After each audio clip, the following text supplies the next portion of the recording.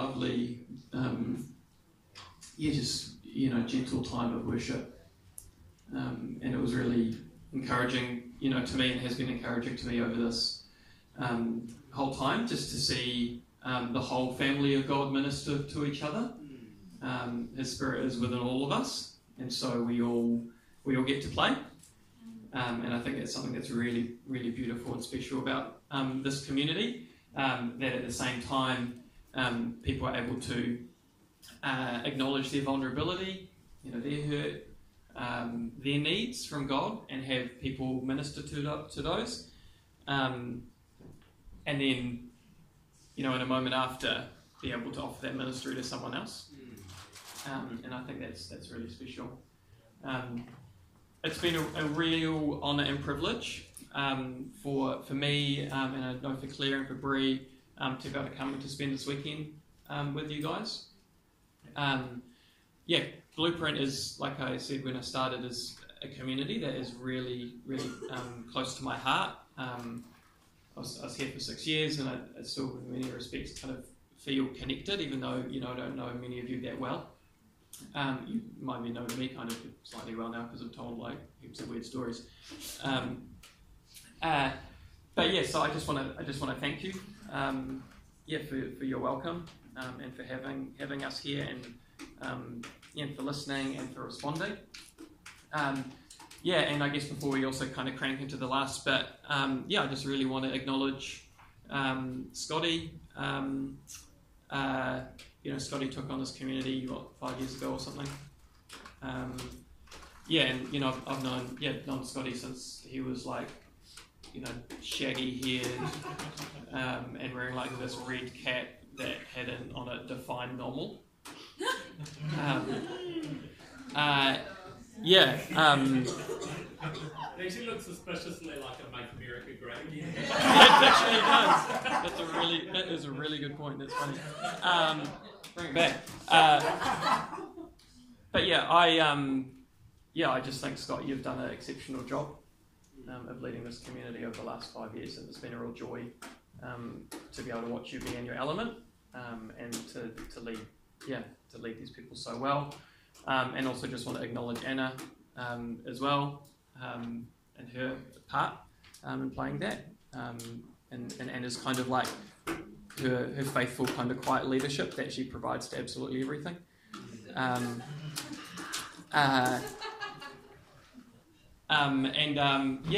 also to Rose. I know, where's Rose? Not even in here. Crack up. Cool. All right, we'll skip that encouragement now. I know even when Rose was kind of considering coming into kind of being a part of leading Blueprint, that discernment process was something that was difficult for her, and then to be kind of discerning to kind of stepping into leading this community as Scotty and Anna and others go out to fly the coop, so to speak, and do stuff up in Brooklyn. I just I want to honour her leadership and what she's brought as well. So thank you for having us. It's been really special. So for this kind of last session, I guess we kind of want to round things up and provide some encouragement. So the big story of somebody got loud. The big story that we have gone over this weekend is, at first we looked at the big story of God, and how he made the world, how we as a people chose to kind of reject his ways, but how he loved us first, how he took a step towards us, and in announcing his kingdom and his death and his resurrection has inaugurated restoration in our lives and in our world. That's an incredible and life-changing narrative for us. And then because of that, he then calls us to do the same. Let us then go to him outside the camp and bear the disgrace he bore. That the activity of God continually is still mission, is still winning over the hearts of people to him, and then those same people going out and spreading his kingdom.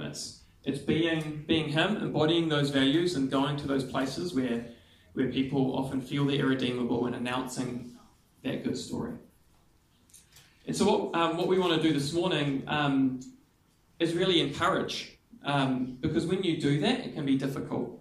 It can be really, really hard, and if you've done some of that in your life, and all of us have done, that to varying degrees, it's hard, right?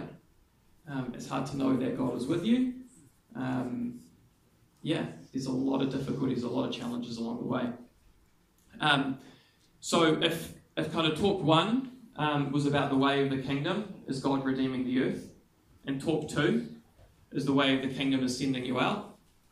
This talk is the way of the kingdom asks you to trust. The way of the kingdom asks you to trust.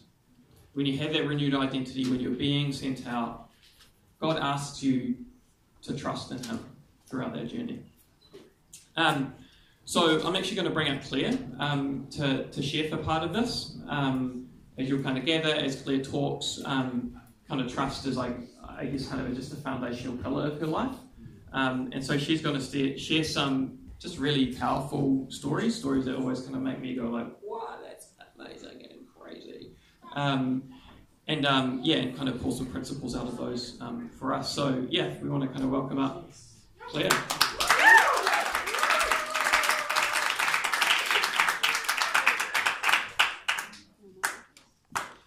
Sorry. Okay, I'll do my best to not swear. I make no promises because as the Spirit leads, I will follow, and sometimes the Spirit swears. True story.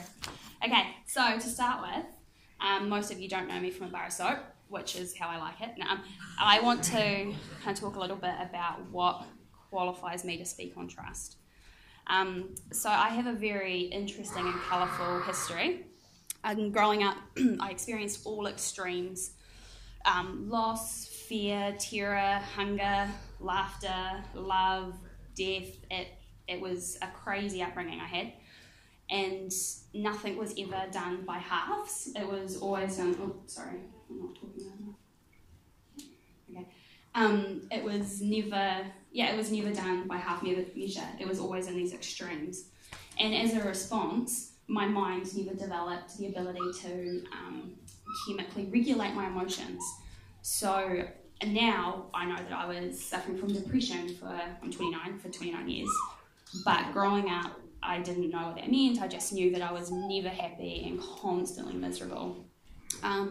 So my response to this was to get down on my knees and bawl my eyes out probably every night for the better part of 20 years.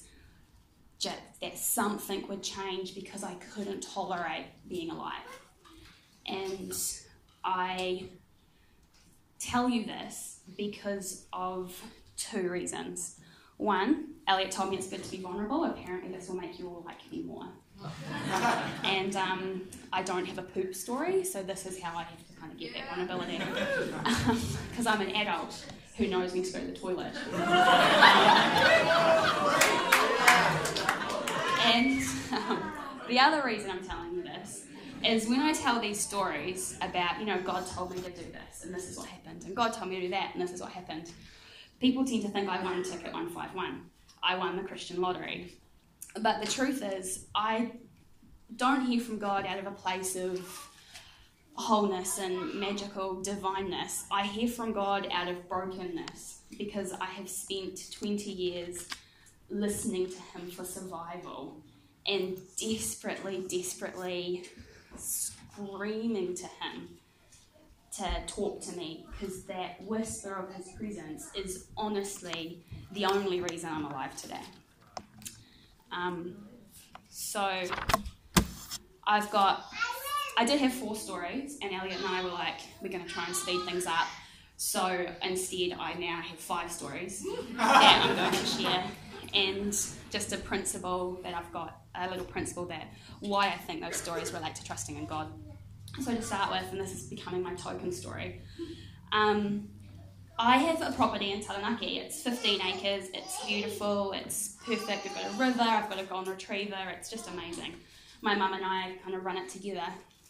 And God told me a few years ago, build me a chapel. And I said, okay. I was studying law at the time, not building. So it's like, okay. Cool, yes. Okay, yes. And God said, yeah, build me a chapel and build it here. And he showed me a very specific part in the land. So I was like, okay. So I went back to my mum and I said, God says to build a chapel. She's like, great. I said, here. She said, not great. I said, yeah. She said, that floods. It floods there. The river rises well above there every year, multiple times, and it floods. I said, yeah. So I went to God. Mum says it floods. And God said, oh yeah, build it. Okay. And then we had this back and forth, and then Mum was like, what about, there's this hill that looks over this. It's beautiful. So I said, took God there, and I was like, and God's like, yeah, it's a lovely hill. Build it where I told you. So I go down with Mum and a shovel. And God says, yeah, here, build 4 holes. Here, here, here, and here. Dig them, put pillars in, and then you're going to build the chapel up from the pillars. And I told Mum this, and she said, well, we're not builders, but I know builders use plans, so we should probably maybe Google how to build a chapel. And again, I said to God, maybe we should come up with a plan, and God is like, you're not listening, girl. Dig the holes and put the posts in. So Mum and I have a bit of back and forth, and then eventually we dig the holes. And that's hard work. We're right on this river bank, and there's another stony bank behind us and 2 big trees with tree roots, and God was very specific about the placement of these poles. So we start digging, and I notice something as I dig. Sand. The soil I'm digging up is sand. You might not have known this, but the Bible is very clear about building things on sand. It's kind of a no-go. So I'm muttering under my breath about the 3rd hole. Sand. Sand. I'm building a house on the sand because I hear from God. The wise man builds his house on the sand. And God says very clearly, the wise man builds his house wherever the hell I tell him to. Get digging. So I do.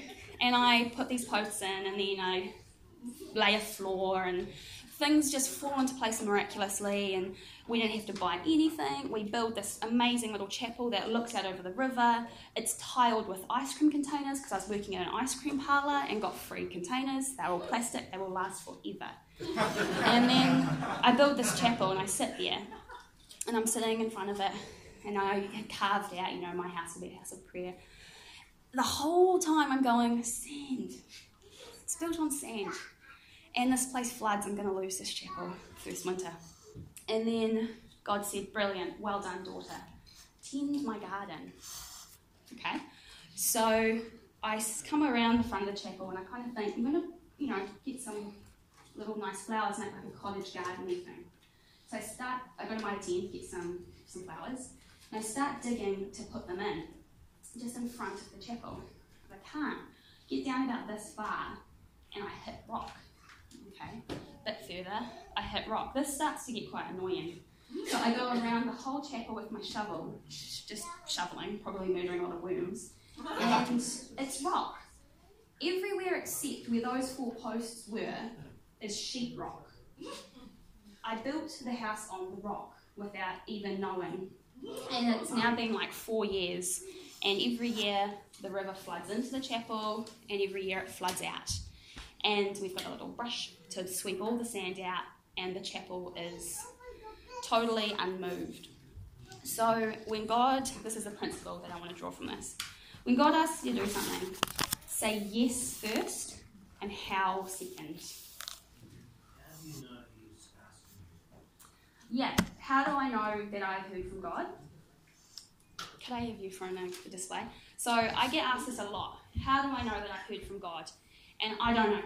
I don't know how to explain this in any theologically sound way. But this is kind of the analogy. If this is Elliot's hand, Exhibit A. Okay, so he's just banging in a random zone, right? Okay. Now, Elliot, explain to the room how you know that this finger here isn't your own without looking at it. That I know this hand is not. No, drop this. How does this finger feel different to those ones? It's an impression. But like a little. How's it different to what you can feel? Oh, your finger. Yeah. Oh, right. We shouldn't practice this. Sorry. I find it quite hard to hear from God. Do it again. So,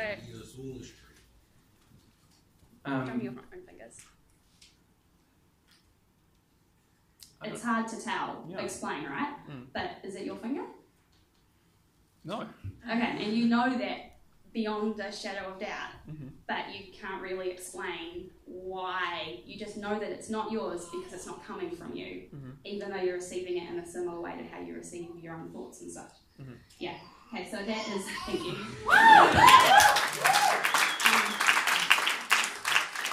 I don't know if that was helpful. That is the only way I know how to explain how I know I'm hearing from God is that I'm hearing something and it's not me, and it tends to work out to kingdom values. So I'm gambling it's God. You're welcome to join me in that gamble. The next story I'm going to tell you is themed in the chapel. It started in the chapel. A lot of people have come to the chapel on the land now and they worship God there, and it's awesome. And one day I had a friend come and we spent a lot of time. She's suffering through infertility, trying really hard to get pregnant. It's her goal to be a mother, and it's heartbreaking. And we're at the chapel and we're praying, as we do a lot, for breakthrough, and she's struggling with IVF, and she feels like maybe there's a faith thing happening. Maybe she shouldn't be going through IVF. Maybe she should just be believing, and that maybe she's being punished for doing IVF. So we're sitting there, and she's having this real kind of long and drawn out prayer of her own, and I'm respectfully listening and praying. And God says, yell trout at her. And I'm like, what? And then God just starts going, trout, yeah? Trout. And I'm like, I'm not, no, there is a line. I am not yelling trout at this grieving woman. As soon as I put my foot down, my left ear goes deaf. And God said, oh, so you don't want to listen to me. You don't need this then. Oh, it's like that, is it? Okay. So I wait calmly and a bit panicking, am I ever going to hear again in my left ear? And she eventually stops talking. And I say, hey, I could be wrong here. I don't want to just, maybe if God could, maybe an impression be saying maybe trout. She bursts into tears, sobbing, snot. It's a mess. So I sit there and let her recover. And she was a tourist guide in Taupo. And I didn't know this, but Lake Taupo is apparently a great trout fishing spot. But due to the thermal temperatures, the eggs can't be fertilised in the water. So the eggs are fertilised in scientific labs and then put into the water, and they grow into trout and people fish them and all as well. And she knew all of this process from her tour guide work. So she just burst into tears and she's like, the best trout in the world are from Lake Taupo, and they're all IVF babies. So the principle I took away from that was lean not on your own understanding.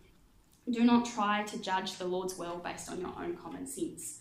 It is not common sense to yell trout at a grieving woman, but when God works through you, it's usually in the language and context of others. I'm preaching to the choir here. I feel like if there was ever a church that would go around yelling trout, this is probably it. but still, it's a good principle. Okay, next. Tend to my garden. That was the command God gave me, and I have tried to do so. So I was on Facebook, and this begonia plant comes up, and God says, buy it. So, okay. So I messaged this woman, and I'm like, I'm interested in your begonia. It was really pricey for a begonia. They're quite moody plants. I personally don't like them that much, but God said to buy it. She comes back to me with like, have you ever owned a begonia before? Do you have a suitable location for it? can you keep it warm in winter and give it sun in summer, and are you able to give this begonia a good home? I'm like, yes. So it gets pretty specific. She's like, how are you going to transport this begonia from my house and you pick it up? Can you send me a picture of your car and make sure you have space so it can get damaged? Okay, this is a really demanding, pricey begonia. Okay. So I'm driving out. It was like a good hour's drive. I'm driving out to get this begonia thinking, okay, God, what is it? Is it going to bloom in gold and fund my future? Does it have healing begonia flowers that I will sell as tea and be this like miracle begonia? There is something going on. So I get out there and I pay the woman and I meet the begonia. And there's nothing special about it. I'm like, oh. Fine. She's like, yeah, so she interrogated me again. She said, this begonia, my great-grandma bought it from Scotland in the 1940s and it's continued to grow. Oh, okay. She said, yeah, she'd recently become a Christian, and she was a young mother, and she was dying of cancer, and this begonia had been in her family since before Scotland, ages, and she'd been praying, help me to honour the story, help me to honour my great-grandma, help me to make sure this begonia survives and thrives and one day can come back to my daughters who are too young to have it now. So she's praying on her knees, Jesus, bring me someone who's going to look after this begonia. So if anyone knows how to look after begonias, just see me after because I do.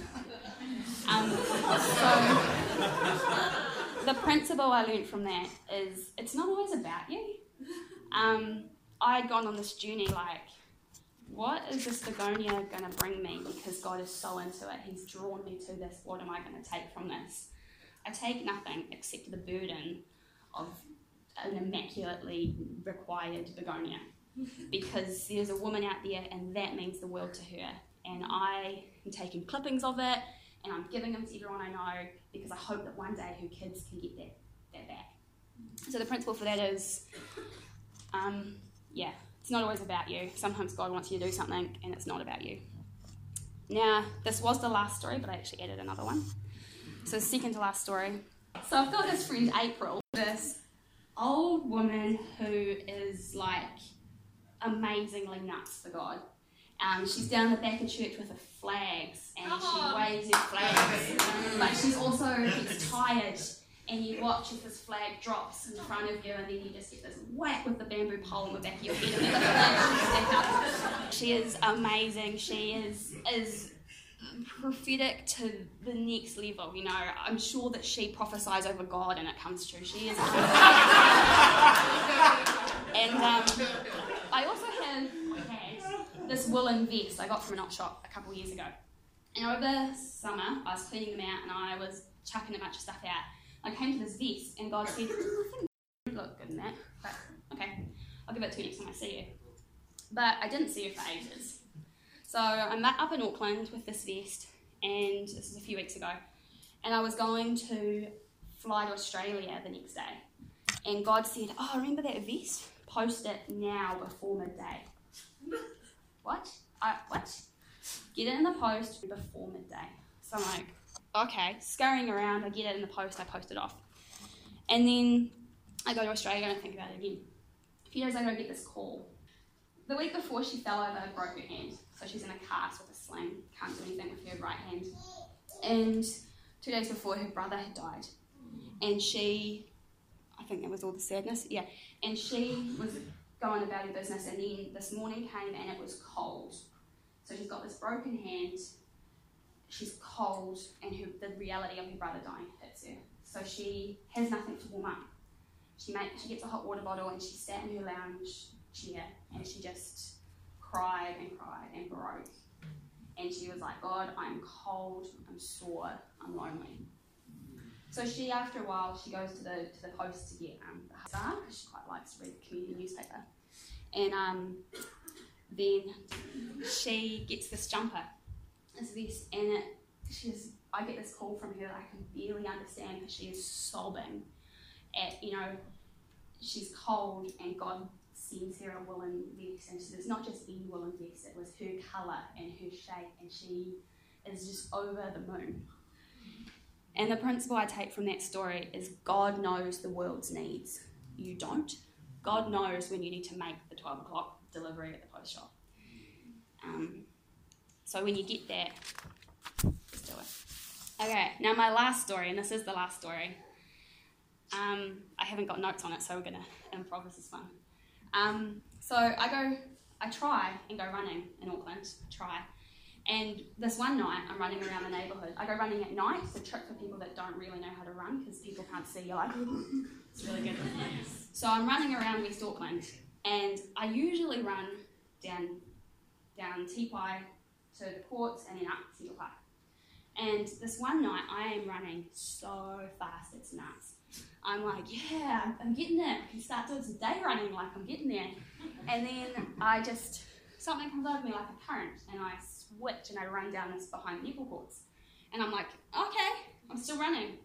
And I didn't really choose to turn this way. Okay, I'm still running, and running really well, awesome. And then I hear something, and I look up, and there's this guy, and he's got this girl, and he has grabbed her jumper, pulled it over her head, and he's just wailing on her, just punching her in the face. And it's like I was at the front of a wave riding a surf. I just went up into the middle of it, and I asked what everyone should ask, what are you doing? And he's like, what? This is where I could be explicit, but I won't. And then he says all these words, and I'm like, you're not allowed to hit people.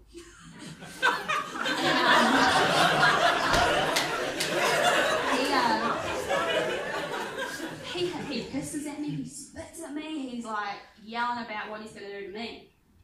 But he's backing away as he's saying it. And I just keep walking towards him like, don't do that. Don't hit people, it's not okay. And he gets in his car and he fires it up, and the girl she's taken off, she's gone. And I'm just standing there like, oh, well that happened. And then he fires up his car and he's coming straight towards me. And I'm like, no, you're not going to hit me. You're not going to hit me. So I turn around and I just keep walking. And at the last minute, he swerves around me and hooves off into the night. And I'm like, yeah, I'm here. I'm standing with my God and every angel in heaven, and I am invincible right now. And then I, oddly enough, realise I'm right behind Laidlaw and they're having a big worship night. And I still can't quite fit the two in my head, but there we go. And so I continue running at my normal abilities. Unfortunately, I'm back to just puffing away. And God says, hey, wasn't that great? I'm like, yeah, it was great. He said, wasn't it awesome how you felt my protection for you? I said, yeah. He said, you knew that car wasn't going to hit you. I knew it wasn't going to hit me. I said, yeah, you need to run and hide now. And I was like, what? You need to run and hide now. Oh, so I happened to be my little sister, which for a while was the only good coffee cafe in Auckland. And I knew that their bins were kind of hidden in the back. So I just boosted it, ran to the back and behind little sister. And just as I got there, I look up, this guy's car slowly drives past me looking. And interesting night. So I ring Elliot and I say, hey, are you awake? And he says, yeah, I'm just going to bed. Is everything right? I'm like, yeah, it's fine, I'll bring Beth. Hang up, ring Beth. In hindsight, I should have probably said, no, I need you to me. And Beth comes and gets me. And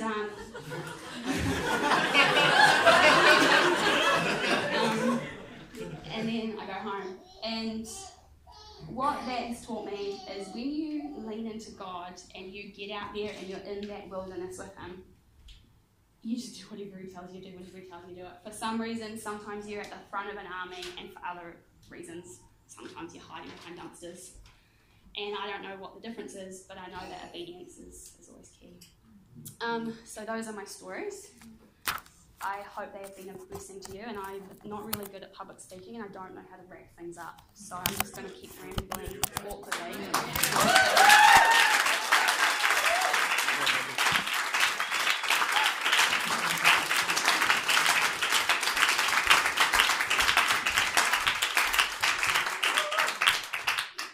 Thanks, Claire. So I mean, those are some amazing stories, right? Yeah, I'm privileged to be able to. What? I have something else to say. This is important. I have photos of the chapel. I'm not showing any of you. It's 4 hours that way, and I'll be there for the next 3 weeks, 2.5 weeks, and we have land. And I want to extend an invitation that if any of you can come camping at any time in the next 2.5 weeks or later. And I'm not showing you photos of the chapel because I want you all to come and see it and worship in the space of God. So who's going to go take a photo for us?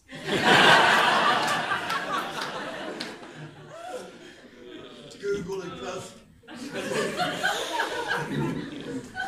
Scotty has always been a real dick.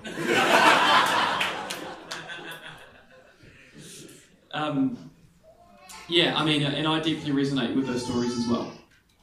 And there's been, some times in my life when I've had experiences or words from God where, it's been kind of quite amazing. For others of us, those stories might seem a little bit foreign and be like, oh, that's not really kind of how it works for me. I know in kind of talking to Claire that actually for her, responding to God in that way is like kind of really, really, really ordinary. Even though we may think of it as being kind of really supernatural and miraculous, that kind of, I guess, the example she used of someone else's kind of hand tapping on your own, like for her it's ordinary. And so I want to kind of share a story about kind of from a different angle about what it's looked like for me to trust. To give an example about how it's kind of ordinary in different ways for some of us. Because, say for me, for example, I don't have as regularly have kind of like quite supernatural experiences like that. But I still really believe God calls me into things and that I have to trust them in Him. So a few years ago, I found myself in ED again with a young person who I was journeying with who had tried to take their life. So she lay unconscious on this hospital bed. I was there with her mum and her boyfriend. And as she lay there and the doctors and nurses cut her out of her 21 Pilots tour t-shirt, her devastated friend told me about when he found her phone was sitting right there. And on her phone was this was Tumblr, which is a social media platform, and this kind of screed of hashtag suicidal posts. I asked him, did she post anything? And he kind of showed me her account, and there right at the top of her account was a suicide note. Really brief, just like a couple of sentences, just talking about how she felt and her plan. And this young person was sitting on my couch a couple of weeks earlier, and she was found by her boyfriend in like the afternoon, and about 3 hours after that post went up. And so this really struck me. I was like, man, when this young person tried to take her life, she like told the world about it publicly. The problem is that like no one was really listening. And it's out of stories like that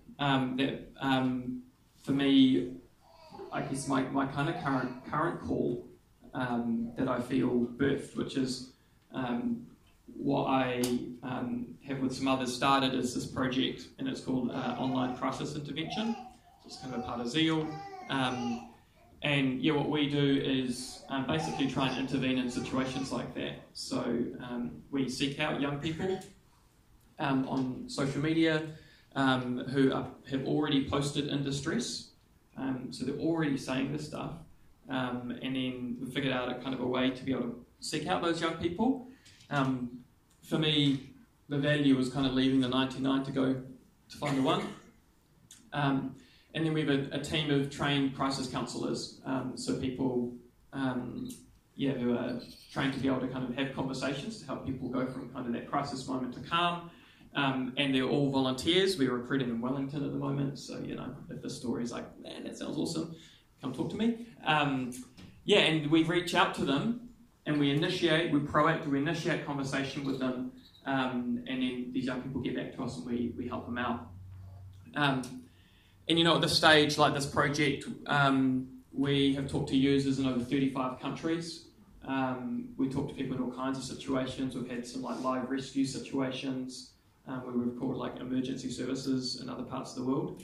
Like at one time, there was like a live rescue happening in the US, and our like guy calls up the like American emergency services. G'day, it's Andrew here from New Zealand. Just talking to someone on Instagram. It's just not really in a good place right now. And you're like, okay then. Wow, really? Okay, I'm not really sure what to do about this. Okay. But we would kind of figure something out and actually eventually get kind of an ambulance to this person, and so that I wouldn't make it through the night. A month or so back, we had a conversation with a young person in Jordan who was struggling with their sexuality, and in Jordan that's like just like widely taboo and unaccepted. But there's like a kind of underground advocacy group, and so we were able to support and encourage that young person to access that advocacy group. We had a conversation with a person recently who was just kind of like hadn't told anyone, and was just like overwhelmed with experiences of depression and anxiety, and as a result of a conversation with them, they made this really bold move to go and see a doctor, and then been kind of referred to a psychologist and being able to get help. We've talked to young people that are struggling with self-harm, and as a result of the conversations that we're having with them, we've kind of learned new skills, and then we reach out to them later on and discover that the skills that they're using have helped them to not be self-harming anymore. Just like cool stuff. But the reason I kind of tell that story is because, like, for me, going into that, man, it's just like a big trust thing. Like, no one in the world has like done this thing before. We kind of think it's a bit stupid that no one hasn't, but no one in the world has like gone like, oh wow, like every young person in the world is online, and instead of like telling their friends or their parents or their school guidance counsellor or whatever, they create an anonymous Instagram account and download their lives. And like no one's doing anything to like seek that out and to be able to go like take the burden of action and go and do that to young people. So we kind of thought, oh, we should do it, but no one's done it before. And so what it means is that it's actually really difficult. It's really hard. We basically like surreptitiously hack into Instagram. This hopefully will never be heard by Mark Zuckerberg. Like things break, things mess up all the time. We just like are nowhere near meeting the need. At the moment, like we've got this funder who like gives us a lot of money, but I'm just like, I worked in the not-for-profit for a long time, so I'm just like, I really know how like funders get excited and then like, money dries up, and I'm like, man, we got to figure out how to pay our own way. It's an entrepreneurial journey. But I feel like deeply, deeply, deeply called to this. Because my heart breaks for these young people all over the world who have no one to care for them, and as a result of that are just pouring out their lives online. And so I kind of want to add that as like another story on the back of Claire's. That for some of us, and hopefully increasingly a lot of us, as we press into God, we have these moments where, we yell trout or build chapels. But also that's clear. That's what God's doing in Claire. And like God's not going to ask at the end of things like, why were you not clear? It's going to be like, why did you not step into the fullness of who you are? And like Claire and I, like we're super different. But I like know that like online crisis intervention is like, that is what God like is wanting me to do. He wants me to like push into this thing, and it could like all fall apart and go belly up. I could not have a job like any moment. So I in a very, very ordinary way, have to trust. In just a super day in, day out ordinary way. So I guess kind of a question is, well, why? Why does God put us into things where we have to trust in him? What's that about? He does that because we're his beloved children. And what that means is that he doesn't want to just give you some project plan, and send you out and kind of check up on the KPIs every 3 months. You're his child, and so he wants to walk with you every step. Because God's heart is relationship with his children, he often calls us into these things that feel like they're beyond what we can bear in our human strength. Because when they're beyond what we can bear in our human strength, it's then that we come to God and have to bring it to God. So, as an example, I've got a friend of mine, and he's just going through some really difficult things in his life at the moment. And in a way, a lot has really fallen apart. He's also said to me, I've just never pressed into God like this. I've just never been closer. And it's what's happening in his life is pulling him into God. And so God, brings in or allows things to happen in our life, sometimes because he actually wants us to be near to him, because he wants relationship with us. I have this metaphor that I find really helpful to think about how when I'm stepping out and kind of making decisions in the world and in my life, and kind of hoping that God is with me. So have you ever looked at the underside of a cross-stitch pattern? Right? It's just an absolute mess. You just can't make any sense of it. There's just threads going everywhere. It is but ugly. It's the worst.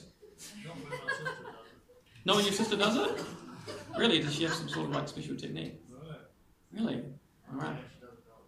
Let's talk after, Paul. So from the underside, it's the worst. But on the top, it's always some picture of a meadow or a cottage or something else equally British.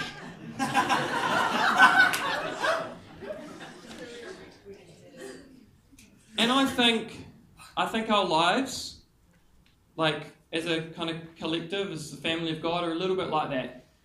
It's there's this cross-stitch that is suspended in the sky, and all of us in our lives are weaving our threads.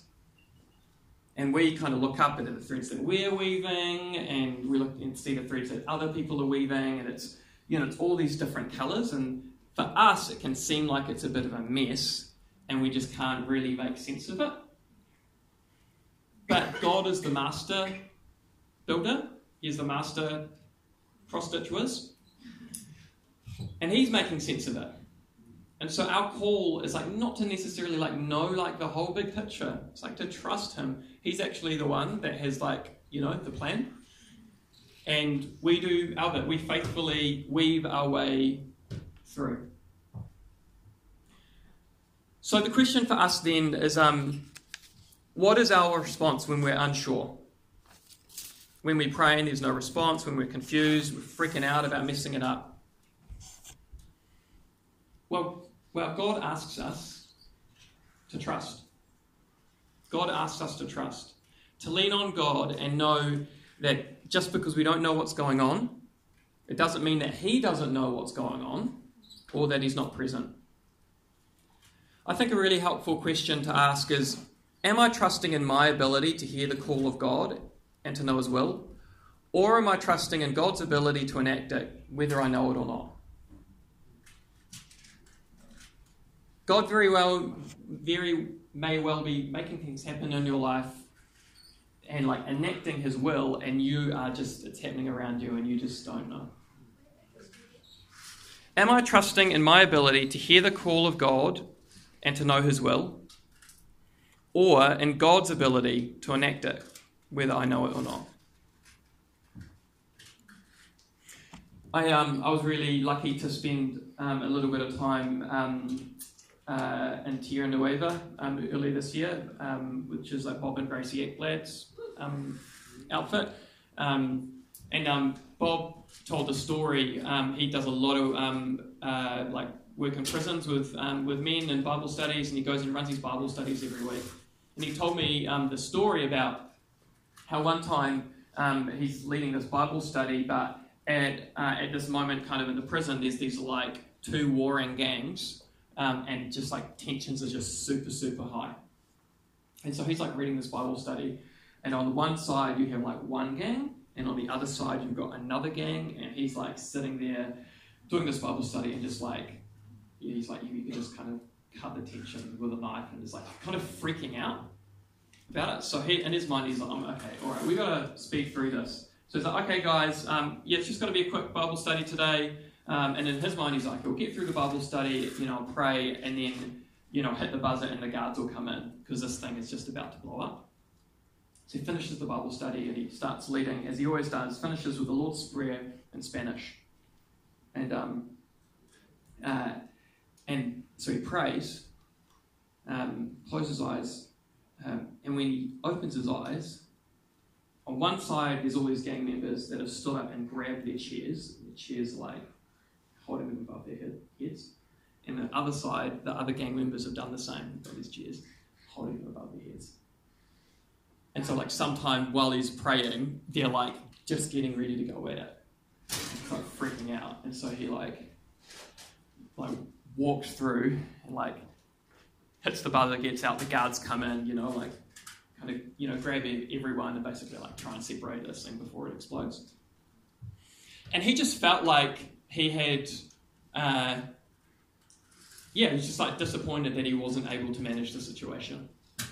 He was like, just kind of like, it's average that I wasn't able to de-escalate that, or just felt a bit disappointed.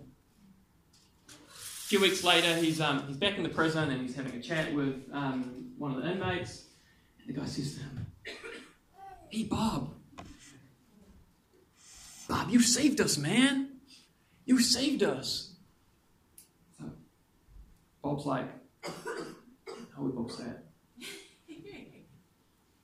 What are you talking about?"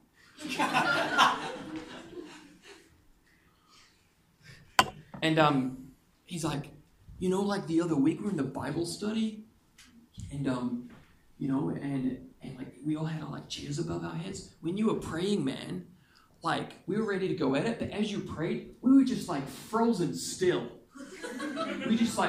We're like statues. We couldn't move. And so like Bob, in his faithfulness to pray this prayer, the Spirit had come and brought calm on his face. And so for Bob, it's like, is he trusting in his ability to kind of know the will of God and to do it? Or is he actually trusting God to bring his will, whether he actually knows it or not?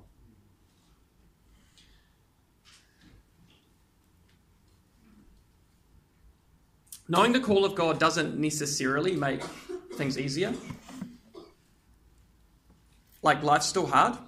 I think sometimes we want to get that kind of knock on the door and God kind of give us a letter to tell us exactly what we're supposed to do with our lives, because then life will be easier.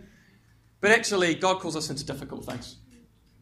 I have friends of mine who've followed the will of God into serving in slums in the world, and rescuing human trafficking victims, and putting themselves in harm's way. Lots of full-on stuff. Jesus himself at Gethsemane prays, "Father, if there's any other way, there is always going to be some confusion, some struggle, some pain. There's going to be hardship. The difference is whether or not we trust that God is with us, or whether we think he's left us." And it's in those moments that the trust matters. Trust actually has to be exercised. How do you trust a friend? Not by saying you trust them, but by placing yourself in their hands. And that's what God asks us to do. So to finish up, I want to read a couple of scriptures. We're going to be reading from Matthew 14, if anyone wants to get on that walker. So this is just A really simple and beautiful passage, and we've heard it before, but it's just a beautiful story about trust. From verse 22. Immediately Jesus made the disciples get into the boat and go on ahead of him to the other side, while he dismissed the crowd. After he had dismissed them, by the way, this is right after the 5 loaves and 2 fish, which is basically another trust story. After he had dismissed them, he went up on a mountainside by himself to pray. When evening came, he was there alone, but the boat was already a considerable distance from land, buffeted by the waves because the wind was against it. During the 4th watch of the night, Jesus went out to them, walking on the lake. When the disciples saw him walking on the lake, they were terrified. "It's a ghost," they said, and cried out in fear. But Jesus immediately said to them, "Take courage, it is I. Don't be afraid." "Lord, if it's you," Peter replied, "tell me to come on the water." "Come," he said. Then Peter got down out of the boat, walked on the water, and came toward Jesus. But when he saw the wind and he was afraid and beginning to sink, cried out, "Lord, save me." Immediately Jesus reached out his hand and caught him. "You have little faith, why did you doubt?" And when they climbed into the boat, the wind died down. Then those who were in the boat worshipped him, saying, "Truly you are the Son of God." I love this image of, how God is calling us out. God calls Peter out of the boat. And it's because Peter sees, he sees the power of God, and he's recognized Jesus. We recognize Jesus and hopefully recognize Jesus this weekend. And he says, "Oh, that's Jesus. If it is you, call me out." Because something in us is like, "Yeah, I want to go. Send me out, God." He calls us out. Peter gets out of the boat and he starts walking and he's looking at Jesus and he can do it. But then he sees the waves. Then he focuses not on Christ, but he focuses on the situation. And he freaks out and he begins to sink.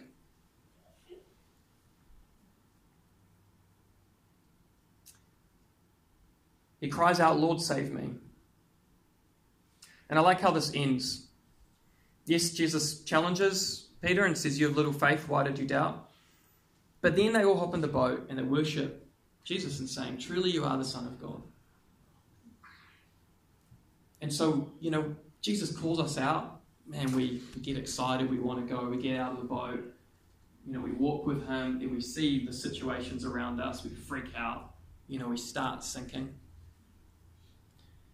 Jesus reaches out his hand, he grabs us, he recognizes that it's hard, and still we get to celebrate that he is the living God.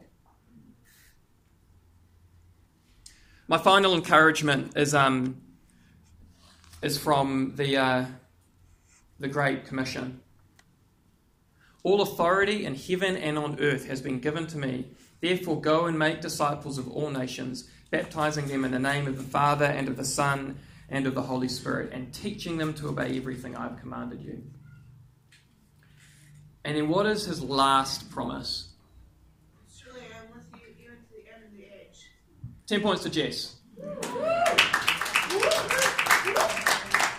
"And surely I'm with you always to the very end of the age."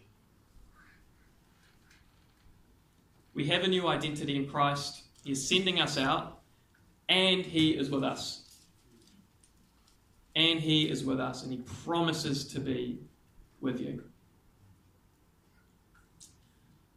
Cool. That's us. I'm going to pray to kind of wrap things up.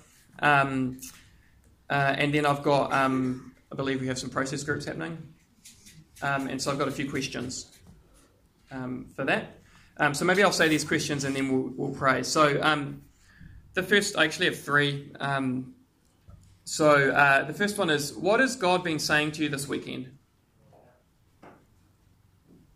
What has God been saying to you this weekend? And then kind of the second part of that question, because I guess we're talking about mission, is where might he be sending you?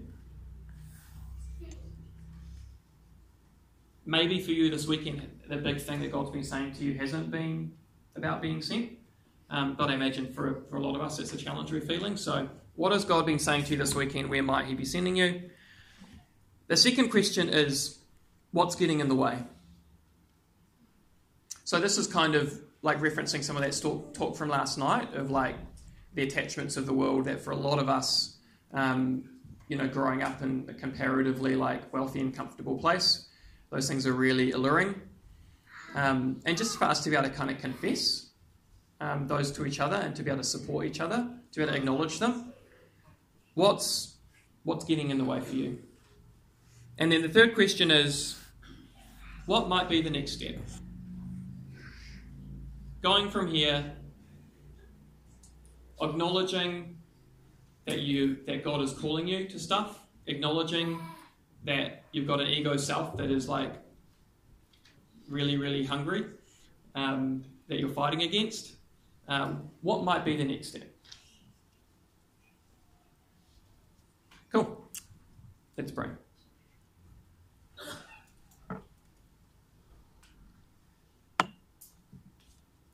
Loving and liberating God, we thank you that you loved us first. Lord, we thank you for your generosity. We thank you for being with us this weekend, Lord.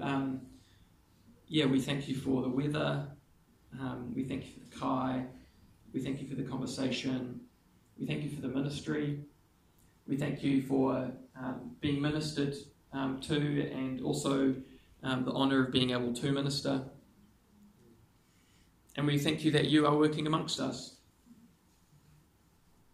Lord, we acknowledge and we believe your big story, God, that you love this world and that you are redeeming it.